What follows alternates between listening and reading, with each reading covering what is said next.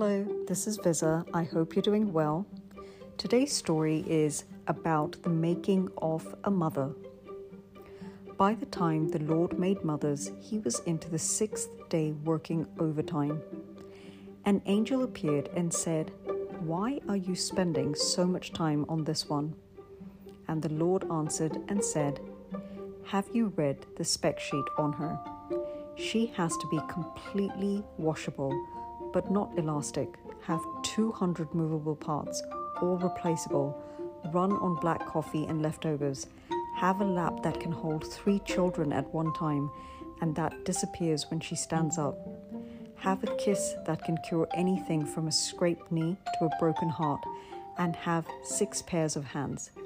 The angel was astounded at the requirements for this one. 6 pairs of hands? No way, said the angel. The Lord replied, "Oh, it's not the hands that are the problem. It's the 3 pairs of eyes that mothers must have. And that's on a standard model," the angel asked. The Lord nodded in agreement. Yep. 1 pair of eyes are to see through the closed door as she asks her children what they are doing, even though she already knows.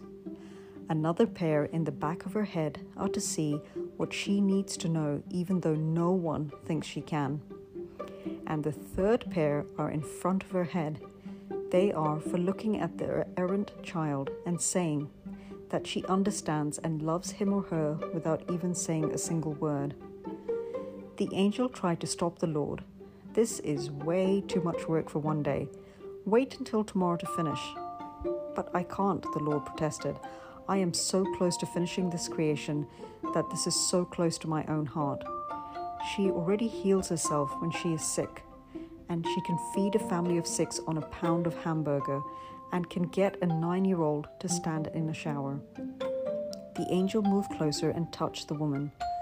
"But you have made her so soft, Lord. She is soft."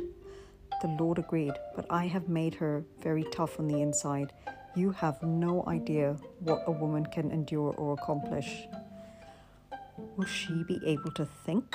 asked the angel. The Lord replied, "Not only will she be able to think, she will be able to reason and negotiate."